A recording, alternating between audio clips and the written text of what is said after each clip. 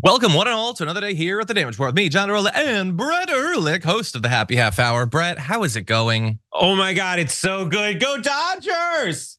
Oh my God, I didn't know they had so much money they could buy the contracts of every Japanese player ever. I don't have any context for what you're talking about. Did I get to look at your face when I say they just signed a Japanese superstar for $300 million? Yes. $300 million. They just spent $1 billion on Shohei Ohtani. Shohei, Okane. You're gonna want to work on that a little bit, but yeah, that's a lot of money. That just, man, that puts things in. Hey, that's more than Joe Rogan's Spotify thing. Good, I feel better about the world now. Anyway, we're not just gonna be covering sports news here, dear viewers. We've got a lot of political news to talk about as well. And we've got Brett Ehrlich, thank you for joining us to break that down. Someone in the chat's like, wow, that's like twice John's salary. Yeah, give or take. Roughly about twice. So I feel jealous. I will say that's as much. That's the saddest part about discourse over like TYT hosts is when people are like, and they're making so much cash. And it's like, yeah. That is a nice fantasy to think about. But no, if I want to make the big bucks, clearly I need to start working on my slider. That was a baseball thing. That was a pitching. He's a pitcher, right? Good job. Yeah. Anyway, okay, so here's the thing. What you, dear listener, need to know is that for the first time in a long time, the production team and I decided not to totally overstuff the first hour. And importantly, I need to not waste that extra time that we've generated. So we're gonna jump into the news in just a sec, but I do wanna let you know that as always, you can send us comments, tweets, super chats. Brett and I will respond as we go. And we are still giving away Blue Ribbon gift cards, but you gotta earn it, people. Send in some good comments and I'll bequeath to you a $100 Blue Ribbon gift card. And definitely, if you're watching live, stick around for the aftermath because we will be throwing away our garbage people of the week and having a little discussion that'll probably get me in trouble online about purity balls. So that's gonna be a lot of fun. With all that said, Brett, you ready to do this thing? Whether I am or not, you've been more than fair. And you've been more than audible. Let's do it. Breaking news, a new window into just how far the former president went to overturn the election that he lost. On the day or around the time of the certification, Trump calls these local officials, Republicans, trying to twist their arm to convince them not to certify. And according to the Detroit News, here is some of what he said. Quote, "We can't let these people take our country away from us." Quote, "Everyone knows Detroit is crooked as hell."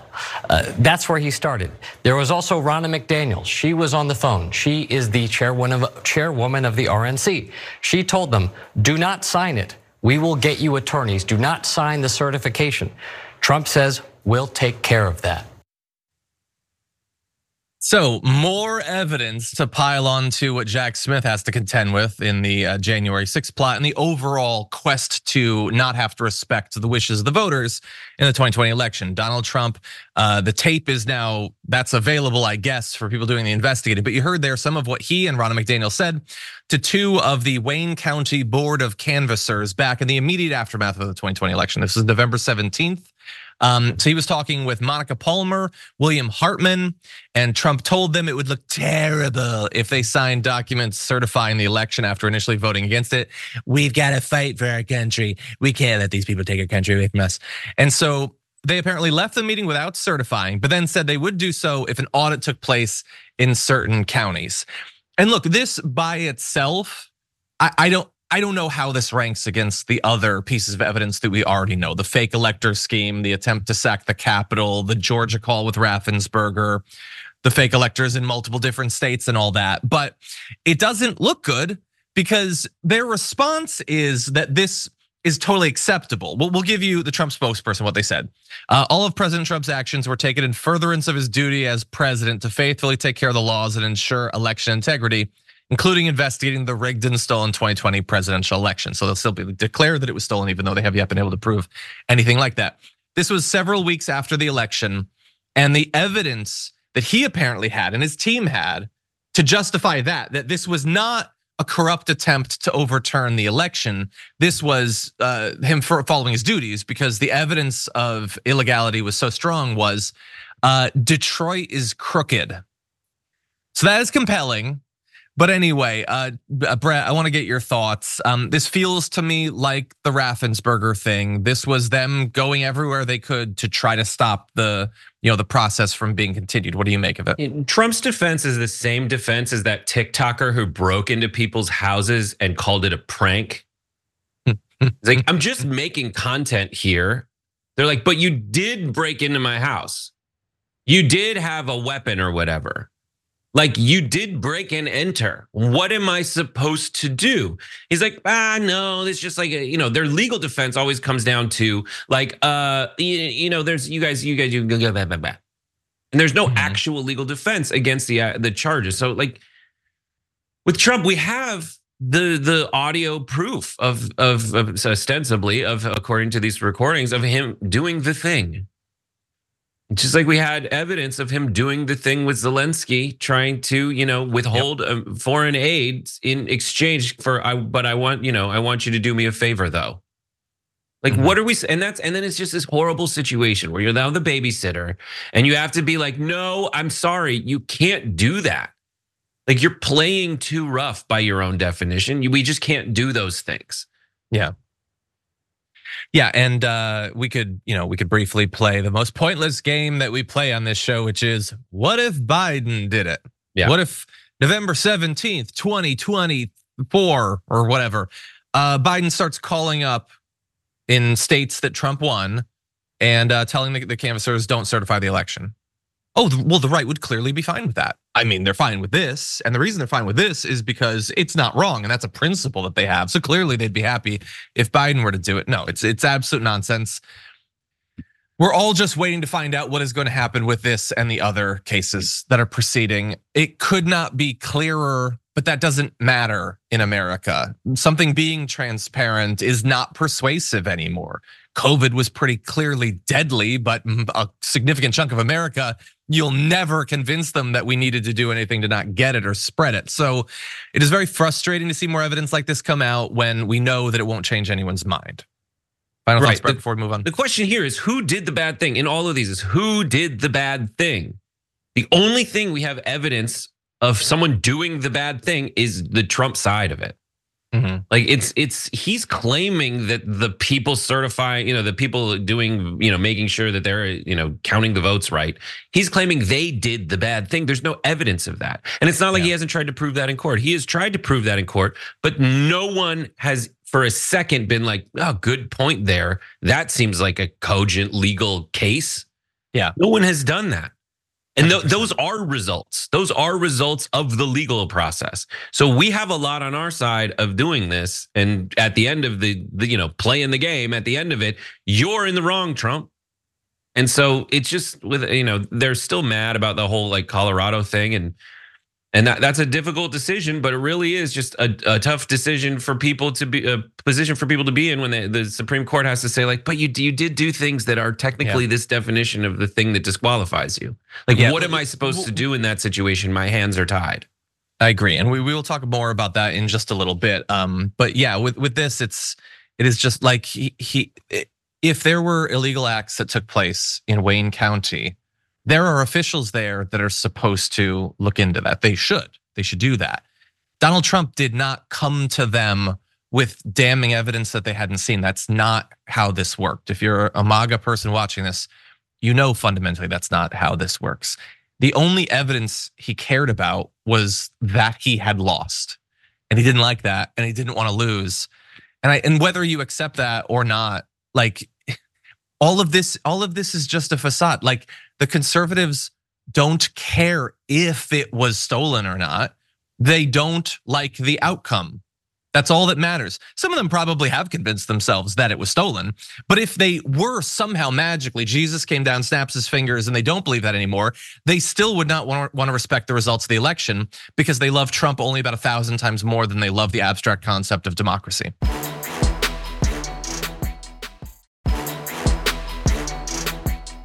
Adam Kinzinger recently raised a concern about Donald Trump that I had not previously seen. And considering that he's one of the few Republicans who's willing to criticize Donald Trump, I think we have to pay attention to what he says.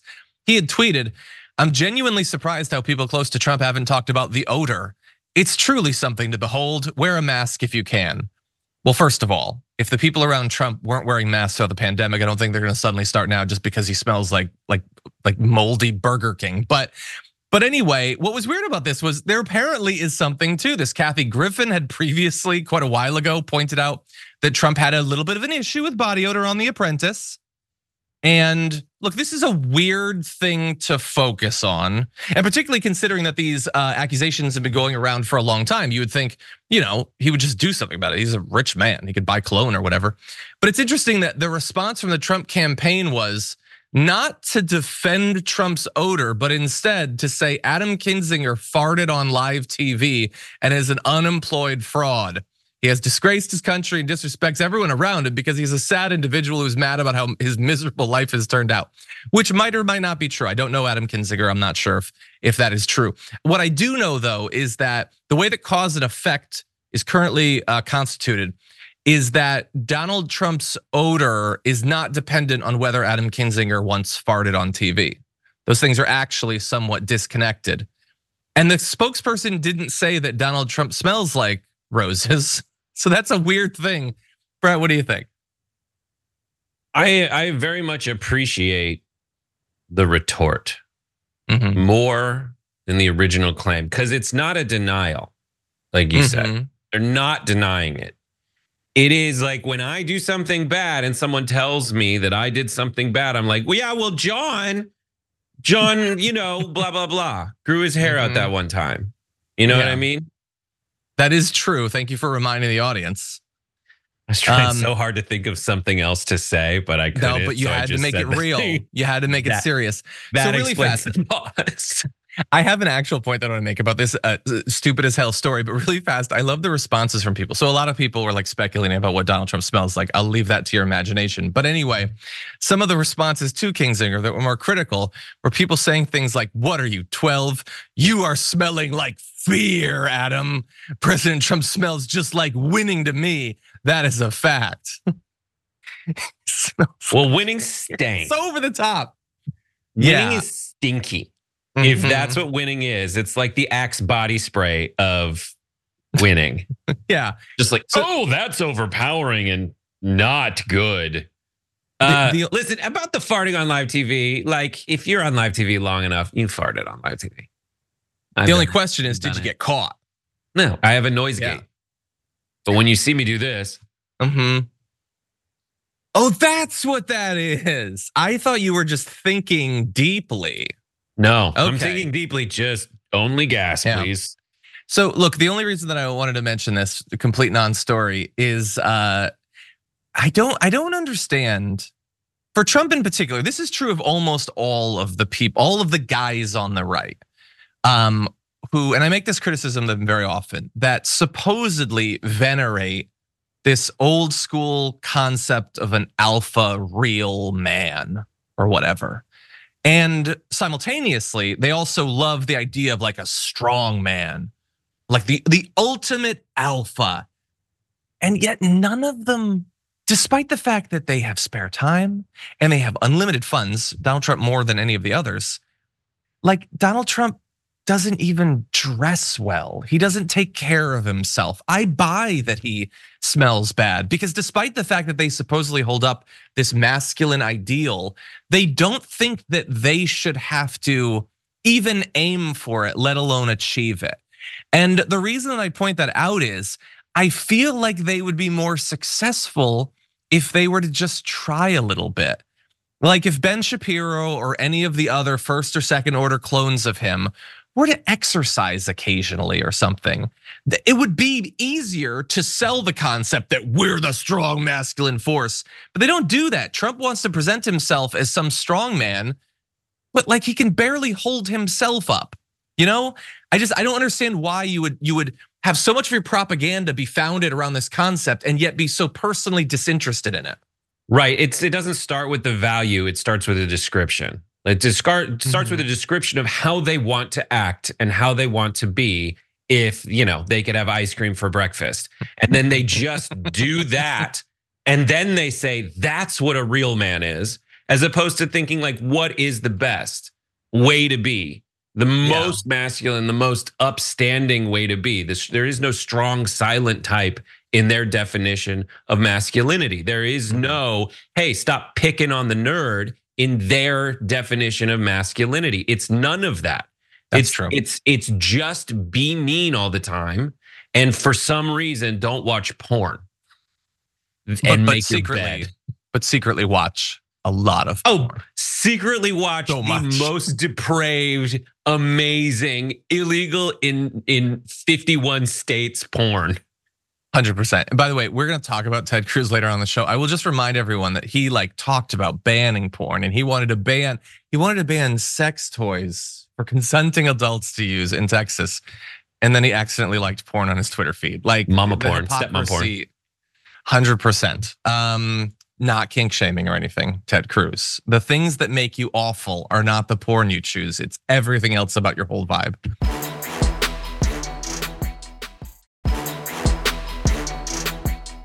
If the Democrats want to start making these rules, well, guess what? We can use the same exact rules. For example, we could take Joe Biden off the ballot in red states and other states because he is committing treason with his border policies, and the invasion has gotten so bad at the southern border. We could also take his name off the ballot because of the impeachment inquiry that we've been doing on the Oversight Committee. I love that video from Marjorie Greene because of what she said and when she said it. Now, you need to understand that ever since the Colorado Supreme Court argued that Donald Trump needed to be removed from the ballot, and we're waiting to find out if the Supreme Court will strike that down, which they almost certainly will, Republicans have been tripping over themselves to be like, well, we could do it too. And she waited like a full day and then gave the absolute dumbest version of that knee-jerk argument. There are others who at least understand, okay, what I'm supposed to do is pretend that we can use Section 3 of the 14th Amendment to take him out. And that's giving aid and comfort to our enemies. So I need to pretend that the border thing's an example of that. She just says he did a treason. That's not in Section. What are you talking about? Well, we can do it because of the impeachment inquiry. That has nothing to do with it. You don't have to make a cogent legal argument. None of the others did, but you could read Section 3. It's 40 words. That's not that much homework. Instead, she just barrels into some Hunter was nude on film. We can take him off of Colorado. Bro, what do you think? Well, here's how it works. If you're a Republican, your job is to bring up issues and repeat them long enough, loud enough, in a negative enough light that when those issues are even mentioned, suddenly they are grounds for you to do whatever the hell you want. Yeah. Even if, as John lays out, the definition of basically what happened in those issues, the nuances, the specifics of those issues don't actually apply to the thing you're using them as justification for. Mm-hmm. And that's what she's doing here. She's just saying, well, we can do the same thing. And in her mind, she's just going because these things I have defined as horrible and the worst and treason, but they're not actually treason. So she's saying we can do the same thing. Essentially, if you're being honest about it, she's saying we can do the same thing as you because of these things that are totally different. Yeah. Yeah, and it's not about treason. She's thinking of the grounds for impeachment and removal. Yeah. But what she's talking about is being removed from the ballot, which is about insurrection and giving aid and comfort to enemies, terrorists, blah, blah, blah. She's getting her QAnon fantasies of getting rid of Biden mixed up. Her wires crossed there. She said to begin that, well, if the Democrats are gonna make up new rules, what new rule are they making up? They didn't just pass Section 3 of the 14th Amendment. If you don't like it, by the way, if you think that under no conditions someone should be barred from being on the ballot, that's arguable. You could make that argument. You could say it doesn't matter if you think that Donald Trump was a part of an insurrection or whatever. The people should always be able to choose. Make that argument. and advocate for the 14th Amendment being modified with another constitutional amendment. You can do that. But what she's effectively saying is, I just want us to pretend that Section 3 doesn't exist. It's still there. We're not trying to get rid of it. But like, what if we pretended that it wasn't there? Because again, she's not making a legal argument. The legal argument that you are allowed to make in this case is, I don't think that what he did qualifies as being involved in an insurrection, or I don't think that the president is properly, listed in the different offices that you could be barred from. You can make those two cases, and I don't think it's 100% clear cut. But what you cannot say is he did a treason, so we can take him off. That has nothing to do with anything that we're discussing. And like the 14th Amendment, I don't know if she remembers this. Those are the Civil War ones. That's what they wrote it after. It's not like an immigration issue that they wrote it after.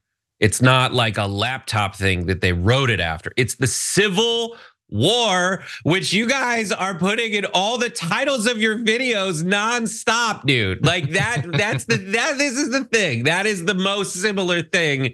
An insurrection that looks like a bunch of people like storming the Capitol and lighting things on fire. Those are your role boys. That is the thing that at least the argument is you inspired and support, and you are actively behind the scenes doing all kinds of stuff where you're collaborating with the enemy of democracy in this situation, Trump MAGA-stan. And that's the argument. But you guys don't wrap your mind around that because you don't want to, and you don't know how to. Yeah, and the issue is, like I said, I think that whether for corrupt reasons or not, I think the Supreme Court is likely to reverse this, to effectively, say we're just not going to have it apply to the president or whatever. But honestly, I wonder to what extent, like it might influence them, the idea that it's entirely possible that right wingers will commit acts of political violence from this. Laura Ingraham, Jesse Waters are already threatening that. But then also there's the political side of it, which is there should be a very high threshold for someone applying to this. We've only had the one coup, so it seems like we really kept our powder dry on that. And then your guy did a coup, but she's demonstrating, and Dan Patrick is demonstrating, and Kirsty Noem potentially, and that dude from Florida, that no, they're just going to define it any way they want. And so as it's currently constituted, we almost can't have it in the Constitution because it will just be used in a totally loosey-goosey way that has nothing to do with insurrection to remove everyone from the ballot. In the same way that we used to have a high bar for censuring people in Congress, and it literally took like Marjorie Greene, like liking comments about shooting Nancy Pelosi in the head, and now it's just whatever a Democrat of color said gets you censured. It's like we can't have nice things. We can't have norms, because they will abuse them in all cases. So I feel like that could influence the Supreme Court too. My guess is that the Supreme Court is going to do, like there's a lot of reasons the Supreme Court does stuff. One, with the abortion thing, it's because they just wanted to. They just wanted to, and that they're using all kinds of horrible cover just to get the thing that they want to have happen. That's their justification there. It's BS. But in this situation, it's probable that the Supreme Court will give you like all kinds of justifications. And it's similar, but it's different. It's more of the like, all right, enough. And I respect that about the Supreme Court. It's one of the only places where they can go like, all right, I'm sorry. I'm looking at the consequences for the union going forward, and they're bad if we just kind of take people off of the ballot, period. Like that is something they want to gatekeep more stringently than the Colorado court can. But the central argument that everybody needs to understand is what is happening as a result of all this. It is Marjorie Taylor Greene, Trump, MAGA, everybody who is complicit and okaying it is pretty much just saying to us, it wasn't that bad. They're trying to tell us that the worst threat to democracy in the history, since the Civil War, the worst threat to our union since the Civil War, carried out in completely cynical and nefarious ways, wasn't that bad. Trump asking for political favors to keep him in office, even though he didn't get enough votes to, even under our system, which favors Republicans anyway, it wasn't that bad. But it was that bad. And they're just gonna, try to spin it off into like, ugh. And they still do it. They still have words like the stolen election and this January 6th patriots. And the only way that that can stick in history is if we allow it. I think you are 100% right. Point out what I always do. The people who are saying it wasn't that bad, it was just a ride that got out of hand. Every one of those people was desperately hoping that it would succeed. And had it succeeded, they would not oppose the actual stealing of the election by Donald Trump and his people at all. They would immediately fall into lockstep with a successful coup. And to this day, people like Marjorie Greene still fantasize about how it would have gone if they'd been in charge. We would have brought guns, we would have killed way more people, and it would have succeeded. Anyway, we're talking about Greene's thoughts on it. Why don't we turn very briefly to what the American people think about it? Because we have some interesting polling here. What do the American people think about the Colorado decision to remove Trump from the ballot? Well, the polling is pretty interesting. 38% of the country strongly approves of it. An additional 16% somewhat approve. That's majority support. 54% of the country strongly or to some extent approves of that decision. Now, there are people who disapprove. It's about 35% total between a little bit of somewhat disapprove. It turns out that if you disapprove of this, it's probably strongly. But that's 54-35, I believe, with some people being not sure, which I think in this case more than usual is a perfectly appropriate way to respond to this. These are complex legal questions that, again, I don't think are super clear cut, but a shockingly small number of people aren't sure. But anyway, that's what people think. And the interesting thing is, this was a poll that was done by YouGov. It's one of their online polls. Pollster that's been around for a long time. You can debate their methods or whatever, but they're not like some new thing. They're not like a Democrat plant or something.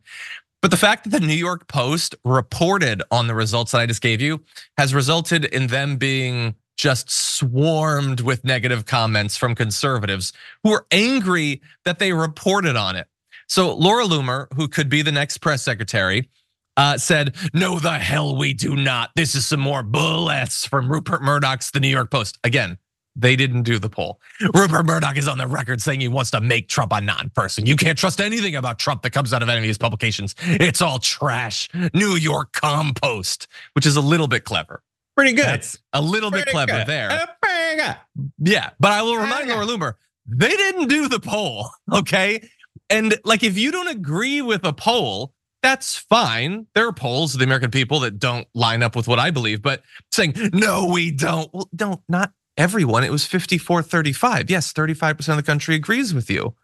And by the way, when you actually look at the results on YouGov, which I did and she definitely did not, there's a massive disagreement once you break it down to political parties. It's like between 10 and 20% of Republicans agree with it. I think it's like 13 or 14%. So it's just a weird response. And other people responding to her say like, Trump has been convicted of 0 insurrection crimes, so how can he be removed from the ballot? I'm glad that you asked, because Section 3 of the 14th Amendment does not actually reference being convicted or even charged of any crimes. It simply involves participating in insurrections. So that was a great question. One person said it's just propaganda. Fortunately, the rule of law doesn't take into consideration any fake media polls. That is a great point as well. And thankfully, in this case, it did not. The Colorado Supreme Court did not actually make their decision based on online polls, fake or real. They just looked at the Constitution and then weighed Trump's actions against it. So great point.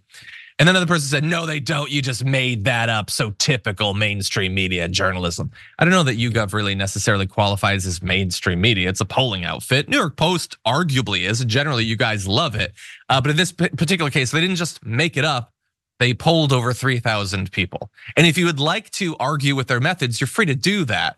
But simply like avoiding, like not accepting it simply because it doesn't comport with your view of the world, I don't think is a particularly wise way to lead your life. Brett, what do you think? My simple take on this is there's a lot of ways to interpret this poll. I mean, everything you said is accurate and great. There's a lot of ways to interpret this poll. It's like how many defections from the Republicans, 10%. Oh my God, 10 to 12%. Well, that's a huge amount in electoral politics and in congressional politics. So that's significant. 10% of this lockstep, goose step Republican Party. I would say more like, okay, I get it. You ask an average person, like I do agree with it. I guess 38% are like, yeah, I strongly agree that we should do that. Fine, but I think I would invoke like the severity test. I don't know exactly. Like this is one of those things that wouldn't be a majority type thing. We wouldn't just need the majority of Americans. We need like a super majority of Americans to agree with it because it is so significant. Does that make sense? Yeah. No, I think that makes sense. And again, like the Supreme Court, when they pick up the Colorado thing, should not let YouGov polls influence them. I want to reassure all the MAGA people, that's not how any of this works. Don't worry. But I do like to know what people think. And it was, I guess, a little bit more. Is it surprising though? I mean, I guess if all of the Dems are opposed to it and there are some non-Trump Republicans, maybe this is kind of in line with what we should expect. It would be so hilarious if the Supreme Court was just like, no, he's out, bro. I do not expect that will happen. And I don't think you do either, right? Yeah. I don't know. I genuinely don't know. Oh, maybe we should bet. Okay, well, we'll just see. That's what I make bets on, stuff I don't know about. That's generally what people make bet. Like that's what gambling is. No, you knew. Do you gamble? We've been to Vegas together. But are you like, oh, I don't have any strong feelings about this. Put it all on red. I am not predisposed to live my life in that way, but from time to time I dabble. I know what is a fictional, like I know, like it doesn't have to be based in reality, my gut feeling and about a team, but it has to be there.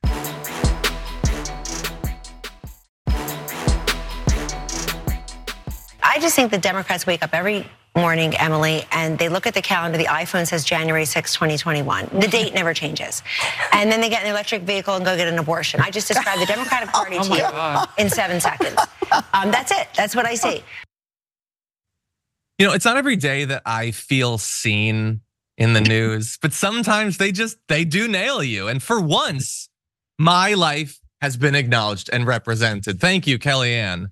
The point that she wants to make there, I guess, is that libs are obsessed with January 6th, but that's not spicy enough. So, you know, we hop in our, I guess she would have said Tesla, but isn't that like a conservative thing now? Roll down to get our like pumpkin latte or whatever at Starbucks and I don't know, let in some migrants. But Brett, what do you think? That's Kellyanne Conway, who's a fill-in host now on Fox, sort of. She's great. I didn't think of it that way until she said it, but I love it. The most frustrating thing about the human reproductive system is that you can only get one abortion at a time unless you have twins. Like I want like separate because we're also very promiscuous. So I want separate batches of babies. Like, you know how a dog can get pregnant by like multiple dogs? In a litter, but they can have a litter, but also like the way that it works is when you're in heat, you have sex with all kinds of other dogs. If you're a lady dog, and then you get pregnant by a bunch of different parents. Like I wish that the human reproductive system was like that, so we could have more. That's true. You can, and in humans, if you ovulate with more than one egg, I guess, but that's just so rare. It doesn't really give me the satisfaction I, as a Democrat, have when I want to kill babies. And then this is my favorite like contradiction just generally about Democrats is they're like, you guys are snowflakes and so soft. And also you murder babies. Like how savage is that? Crazy. You just were like that is what, like that is on like Ivan the Terrible level of like bodies on spikes at the gates. Like we rip babies out of the women's bodies and murder them. They're such weenies. Like no, watch it. Maybe it's a thing where when you get offended by microaggressions, at a certain point the aggression gets so big that our brain can't contain it at that point. I don't know. But by the way, you talking about reproduction and how the biology works, to me, it feels like it gave me a window into like the group of like Republican male legislators before they pass an abortion bill. Like that's what the talk sounds like. No information, references to dogs. I love this way you're talking about how like the microaggressions, then we turn into like rage. It's a very Dr. Jekyll and Mr. Hyde, but Mr. Hyde is very mild mannered and Dr. Jekyll is an abortion doctor. My God. And it's the other way. Like that, the doctor's the bad one. Very weird. I have been thinking about Dr. Jekyll and Mr. Hyde recently. Small world. But anyway, with Kellyanne there, I don't understand why supporting electric cars is a Dem thing or lib thing, especially because Elon Musk is Alex Jones now. What are you guys talking about? Like, They're cars. They're freaking cars. What does it matter at a certain point? By the way, if you sat in one, like the people who are all like, I just want my car to like be fast or whatever, sit in a GD electric car if you want that and experience what instantaneous torque feels like. But the overall point, we're distracted, I think understandably so, by the quickie abortion stuff, is you guys are so focused on January 6th. That's old news. Well, you know what's older news? The 2020 election, you guys can't stop talking about how that was stolen from you. So we're not the only ones who are focused on something that happened before. And by the way, maybe there's a reason we're focused on it. Maybe it's that the guy who did the coup is running again. If Trump was not running in this election, we probably wouldn't be talking about January 6th or the big lie very much. Yeah, it's like Donald Trump, in losing and complaining, just gave himself an 8-year contract in politics rather than potentially an 8-year contract rather than a 4-year contract. If he'd won, theoretically, if we believe term limits, he would definitely be done like in 10 minutes. It's like, oh my God, should I have just taken instead of taking the deferred sentence, we should have just made him serve time in the White House, because then he'd be out of our hair forever. But in this situation, like, he's doing great. Trump's doing great. He gets to complain. He gets to be on TV. He gets to allow us to watch debates full of giant losers. And he doesn't even need to be there to win the debates. Like, he's doing fine. Stop complaining. Yeah. But this really is like Kellyanne Conway's doing the it's not that bad argument about January 6th because this is another tactic in the what's going on, how are they doing it kind of thing, where they say January 6th, stop complaining about it. That's just like how you guys want electric cars. Those things are now in her word cloud. And everybody watch my Rebel HQ video this week because I kind of I kind of outline this exact dynamic where with what they did with the Christmas video that Jill Biden released. It started with, all right, everybody, here's people dancing to Christmas music that's jazzy. And then the Stephen Miller and Laura Ingraham turned that into, these freaks want to kill America. They're anti-Christian. These people who just made a Christmas video that's delightful, they hate Christmas. Yeah, they're dressed like background people in the Nutcracker.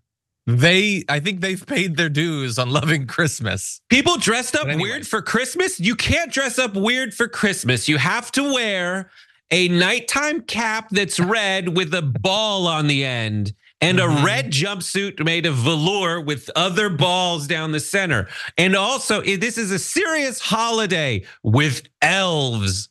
I don't think elves get enough focus, actually. Where the hell did they get involved in this? Stop being ridiculous about Christmas. We should take it back to its serious roots. A reindeer whose nose glows and flies. Anyway, now stand under this leaf and give me some sugar. Anyway, we got other stuff to talk about. Kellyanne Conway's ridiculous and she's apparently back. So everyone buckle up on that. But we need to talk about the GOP primary, and we're gonna get serious for a minute. Let's do it. I'm not a candidate. As my kids would say, that's my jam. They want to play around with your Social Security. You don't have to touch Social Security. We have money laying in the ground far greater than anything we can do by hurting senior citizens with their Social Security. He wanted to raise the minimum age, the age on Social Security to 70. That's a big increase. But he also wanted to raise it to 75. If that happened, people would be devastated. We have such incredible wealth under our feet. So Donald Trump spends so much of his time just like live reading Mein Kampf that it's easy to miss that occasionally he talks about something that's kind of a policy. And he's not the only one. So in this segment, we want to identify a few of the actual policies being discussed in this GOP primary and see what we think about it. Now, what you saw there was Trump's linkage between what he sees as necessary additional domestic drilling for oil and how the other Republicans want to raise the retirement age. So he's there seeming to promise two things. We're gonna do more drilling and he's not gonna raise the retirement age. So if he becomes president, by the way, just keep an eye on that because he's lied before, but he's saying we can do like Saudi Arabia.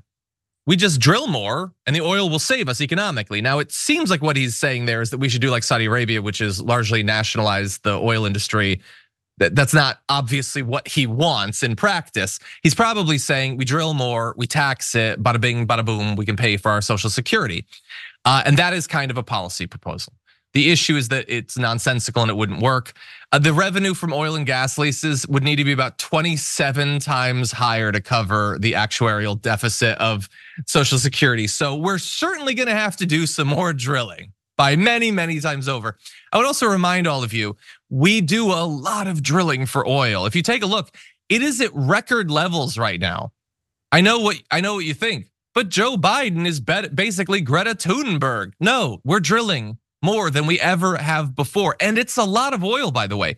Back in 2021, the US exceeded Saudi Arabia's oil export by about 10 million barrels a day. We do a lot of drilling already. And we're gonna turn to some other candidates and some other policies, but Brett, what do you make of that? That downturn was under Trump. You need to know that.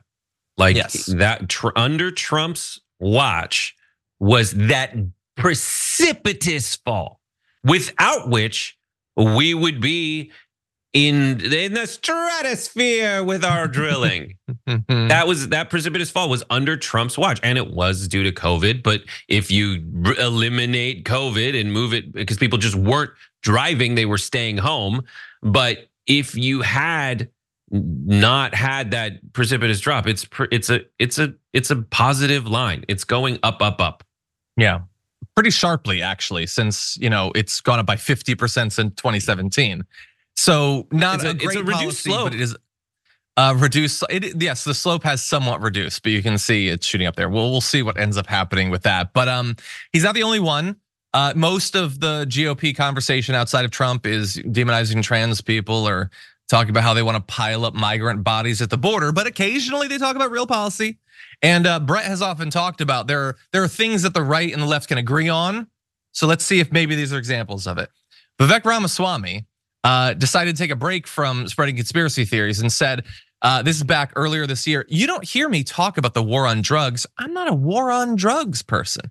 He said he's probably the only person in the modern history of the Republican Party open to a conversation about providing off ramps for people to access certain hard drugs, from ayahuasca to ketamine. I think in the long run, and I'm talking about over a long run period of time, decriminalization serially is an important part of the long run solution here. That's got to be part of the solution. So Ramaswamy earlier this year was really setting himself aside from other Republican candidates, saying that he sees a potential role for decriminalization of what are considered hard drugs, Brett. That is sure, but people are basically pretending that there are no negative consequences to legalizing all drugs, and that is just a lie.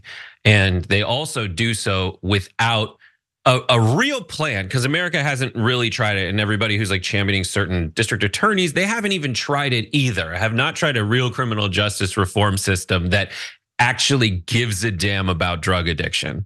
And everything that Vivek Ramaswamy is doing is like the most distilled, concentrated lip service without taking it seriously you can do. I will say the reason I wanted to point out this one about Ramaswamy though is, to me, it feels like amongst all of the Trump bootlicking and the pretending that he believes these conspiracy theories that he definitely doesn't to appeal to right wingers, I feel like this is something he actually believes. This to me feels like, yeah, he came out of college or whatever.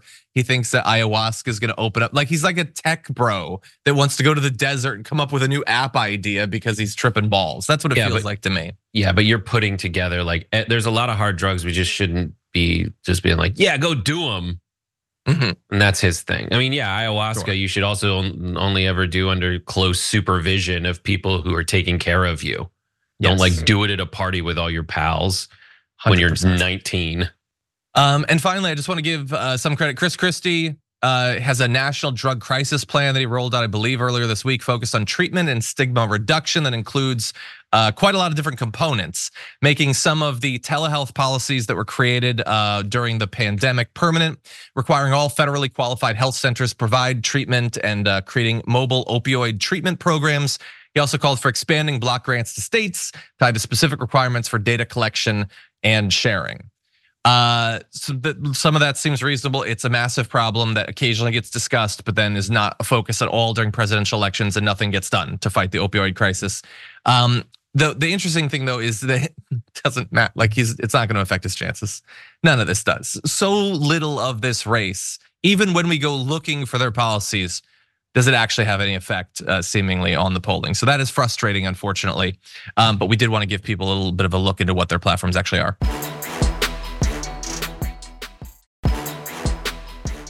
We are still, like most Americans, scrambling to learn who the new speaker is, Mike Johnson. We know that he's a really religious guy who produced a lot of content that seems a little bit questionable. Well, now we're finding out more about his past because a German TV news outlet has revealed footage that was previously broadcast years ago of him and his then teenage daughter preparing for and participating in a purity ball. Now, if you're not familiar with purity balls, that's understandable. They're sort of a localized thing inside of the United States. Around the world, they're far less common. But basically, they involve fathers generally and their teenage daughters dressing up for a night of dinner and dancing at a ball, as you do. And then it ends with the daughter signing a pledge to her father, promising that she will not engage in sex before marriage. And usually then puts on a ring that's supposed to be a physical reminder of the promise that she has made to her father. I have always thought that these are a little bit odd. And so understand that me being the godless atheist as I am, I'm probably gonna come off as pretty judgmental here. But now the new context is I have a daughter. And so let me say now with that new context, as a father, this is even weirder. What the hell is going on in America? It is, I cannot conceive of it. Putting on a tux and getting my daughter in a dress and then surrounded by a bunch of people being like, promise me. You can't, it's gonna make me look like a total schlep. Don't do it, don't do it. And she's like, yeah, I won't have sex. That seems so weird to me, Brett. And I know that I'm being judgmental, but what do you think? Purity balls sounds like the tongue-in-cheek name of a specific brand of Benoit ball that you put inside you. Mm-hmm. Oh, I bought some purity balls and all right, that's enough. If they existed, Ted Cruz would ban them. Yeah, exactly. It's so great. Like, I have no problem with people having discussions about sex before marriage and deciding together as a family, living out their values. But like the artifice of this is very creepy. I will fight to the death for their right to do it. But yeah, sure. It is undeniably so creepy when you see videos. I think it wasn't a purity ball, one of those things that maybe it was a debutante ball, but a lot of these things just have like these old world, at the same time charms, but simultaneously like creep factor. 100%. Yeah, I agree. By the way, you should be allowed to do this. But let's also bear in mind that like there's definitely consent stuff here. Like the daughter has to participate. The sort of father that wants her to wear a ring, promising not to have sex, is probably not like, hey, is this a thing you'd like to do? I'm not into it. But would you like to do a purity ball? That's probably not how it shakes out in practice. So by the way, I'm not getting down on his daughter or any of the other daughters here. And I really wish that they were surrounded by people that would not engage in practices and rhetoric and ideology that has been demonstrated to have lingering negative effects on people's self-esteem. And also, by the way, the people who participate in these things, it's found that when they go on to have sex, because the weird thing is so many of them do still end up doing it, are less likely to have the information they need about STIs and pregnancy and become pregnant at earlier rates than others. And by the way, this is not like purely abstract. Kelly Johnson, Mike Johnson's wife, says we don't talk to her about contraception. Sex before marriage is simply out of the question. And this like leading via religious rhetoric and enforced ignorance, we know that does not actually serve the needs of young people. So I'm gonna be a little bit critical. I do want to say though really fast in defense of Mike Johnson, because generally this has a super misogynistic focus where it's only focused on the girl's sex life. In his defense, he's also super creepy about his son's sex life. Remember, he's the guy that had an app that would warn him if his son looked at porn and would also warn his son if he did. So consistency counts. I'm with John. There are better results with other methods than what Mike Johnson is doing.